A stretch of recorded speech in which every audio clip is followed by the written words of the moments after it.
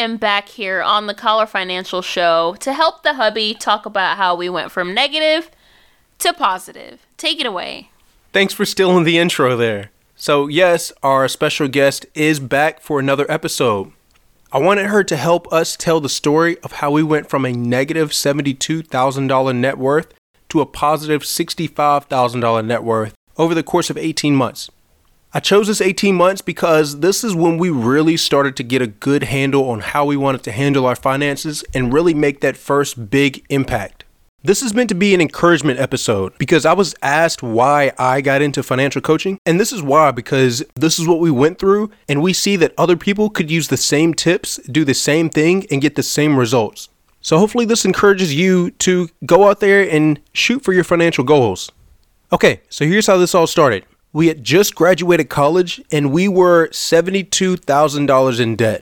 Like I said, we had just graduated college, so we didn't have anything to our name really. We didn't have any savings. We didn't have any assets really. So it was really just us and that debt. But we had pretty good jobs, so we started making an income. And in my mind, I was like, if we're making an income, let's get started on the right foot.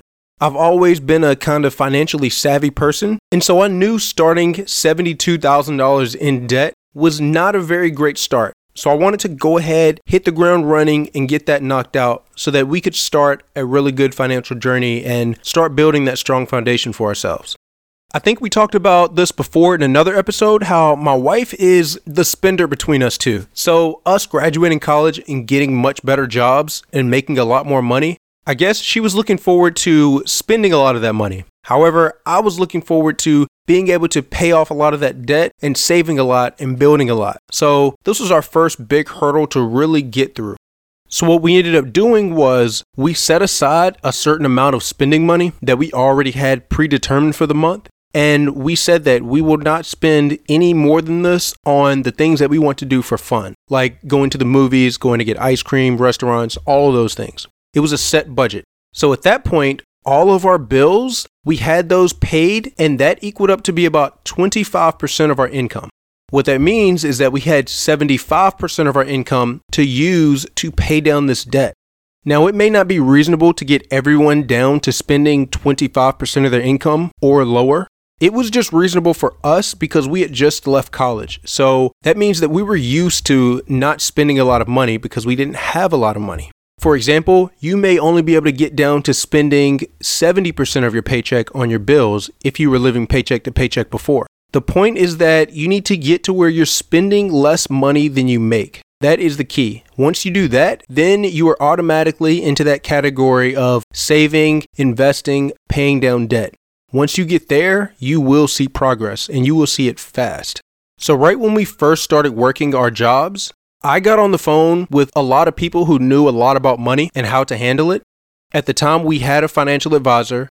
I also listened to a lot of podcasts, and I actually got on the phone with one of the guys who ran that podcast show, and I got to ask him a couple of questions and to pick his brain. Really helpful in getting us started and getting an idea of what we wanted to do.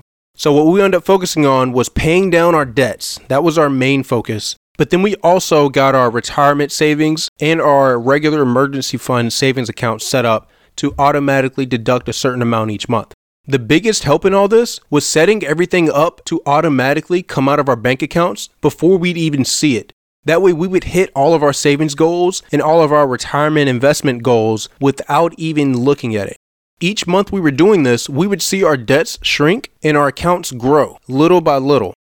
That's the big key. It was little by little. Now, in hindsight, looking back after that 18-month period, other people would look and say, wow, you grew your net worth by $137,000 in 18 months. You must have been living on nothing. People thought we were living in a cardboard box, driving a scooter to and from work. But that is not it. We actually lived a very normal life. We still went on vacations. For example, we did 4 trips in that 2-year period. One of them was we went to Florida. That was a road trip. We did a road trip to North Carolina where we drove around to Durham, Greensboro, Charlotte. We just went city hopping. We flew to Vegas for about 5 days.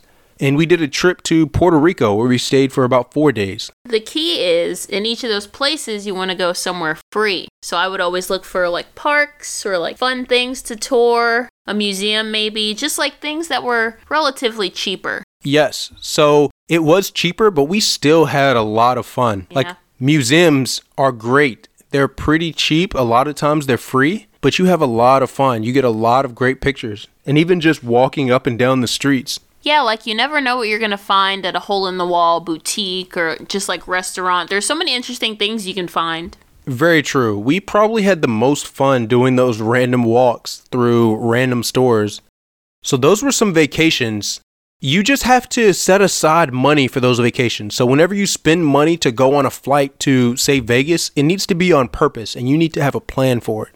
We planned all of our vacations months ahead of time. We were also saving for vacations before we even really knew where we were going. It was just an automatic part of our budget. Now, those were just 4 trips over the span of 2 years, but we also had fun on just a regular weekend.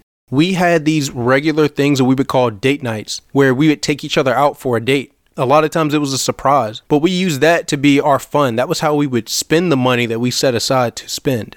One of my favorite date nights, actually, was a Friday night. We went skating. Then we went to Waffle House, which I had never been to because I'm from New York. And then we went to get ice cream, and it was so fun because we just kind of like did regular things. None of them were expensive, and it was so fun just to like be with each other. Yeah, and we've found dates like that on a regular that we can do something really fun for pretty cheap. Like Trunknik. Yes, so you might have to explain what Trunknik is. Right. So a Trunknik is a picnic in your trunk. Clever. But you go to your car. We have a Jeep, so we put down the back seats and we'll lay it down, put a whole bunch of blankets, pillows, and we'll just sit back there and open it up in a park and just eat and enjoy each other's company. Yeah, it's a lot of fun. It was one thing that we did one time as like a surprise, and now it turned into something that we do on a regular. Now, don't get me wrong. All of our dates aren't super cheap. Like, when we have room in the budget, we will definitely go on an expensive dinner date or something like that. Yes, so we have gotten to the end of the month with room left in our spending budget, and we've spent over $100 on a meal going to Fogo de Chao or something along those lines. It's almost like a game. When you get to that point and you do have room left in the budget, you try to find ways to be able to enjoy something that's more of a splurge than usual. Another good way to make some room in your budget is to be thrifty shoppers. We like to frequent places like Walmart, Big Lots, IKEA. Goodwill is my favorite, and Facebook Marketplace is my new secret gem. Yes, we found some really good deals on Facebook Marketplace, actually. We just got a hammock in preparing for the springtime. How much did we buy that hammock for? I think we bought it for $25. $25, yes. And before we went to buy it, we looked it up, and brand new, it cost $250. We wound up getting it from this really rich couple that basically lived in a mansion and were just trying to get rid of it. It was brand new, still in the box, had never been used. It was $25. Yes, you can't beat that. You cannot. We've actually found a lot of really good deals at these places.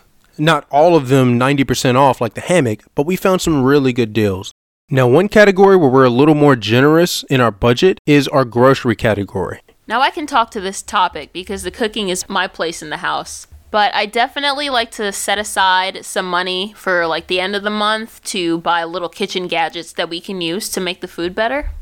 Yes, and she has gotten really good at planning for those and making those happen. I definitely can't complain. Like we said, we've gotten pretty thrifty and savvy when it comes to our spending. That has really helped us out because it's way easier to control the money that you have rather than to try and go out and make more money to out-earn your wasteful spending.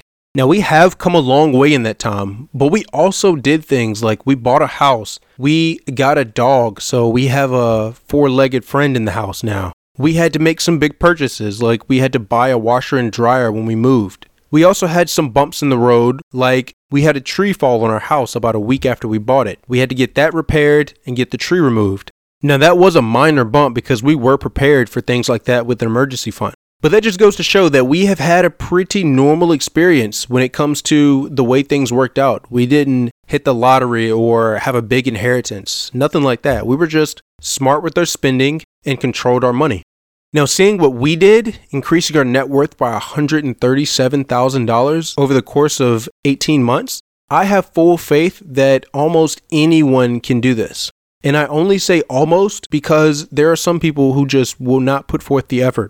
I decided to start coaching so that I can find those people who are willing to put forth the effort, and all they need is a little push and a little coaching. The statistics say that 60% of people are living paycheck to paycheck right now in America, and the average person has car loans and credit card debt that weigh them down every month. I want to help those people to show them that you don't have to live like that and let that weigh you down. You can get debt-free and begin building wealth, and you will see your savings and your foundation grow so fast. We are living proof that it can be done, and we are just getting started. So please, let this story be evidence and motivation for you to go and meet your financial goals. And if you ever need a coach to help guide you, you can always reach out to collarfinancial.com or email coach@collarfinancial.com. And this is usually where we play the outro, but because my wife is here, we can do a live outro this time. Here it is. Thanks for tuning in to the Collar Financial Podcast. Don't forget to like, share, and subscribe if you enjoyed the show. See you next time. Wow, that was good.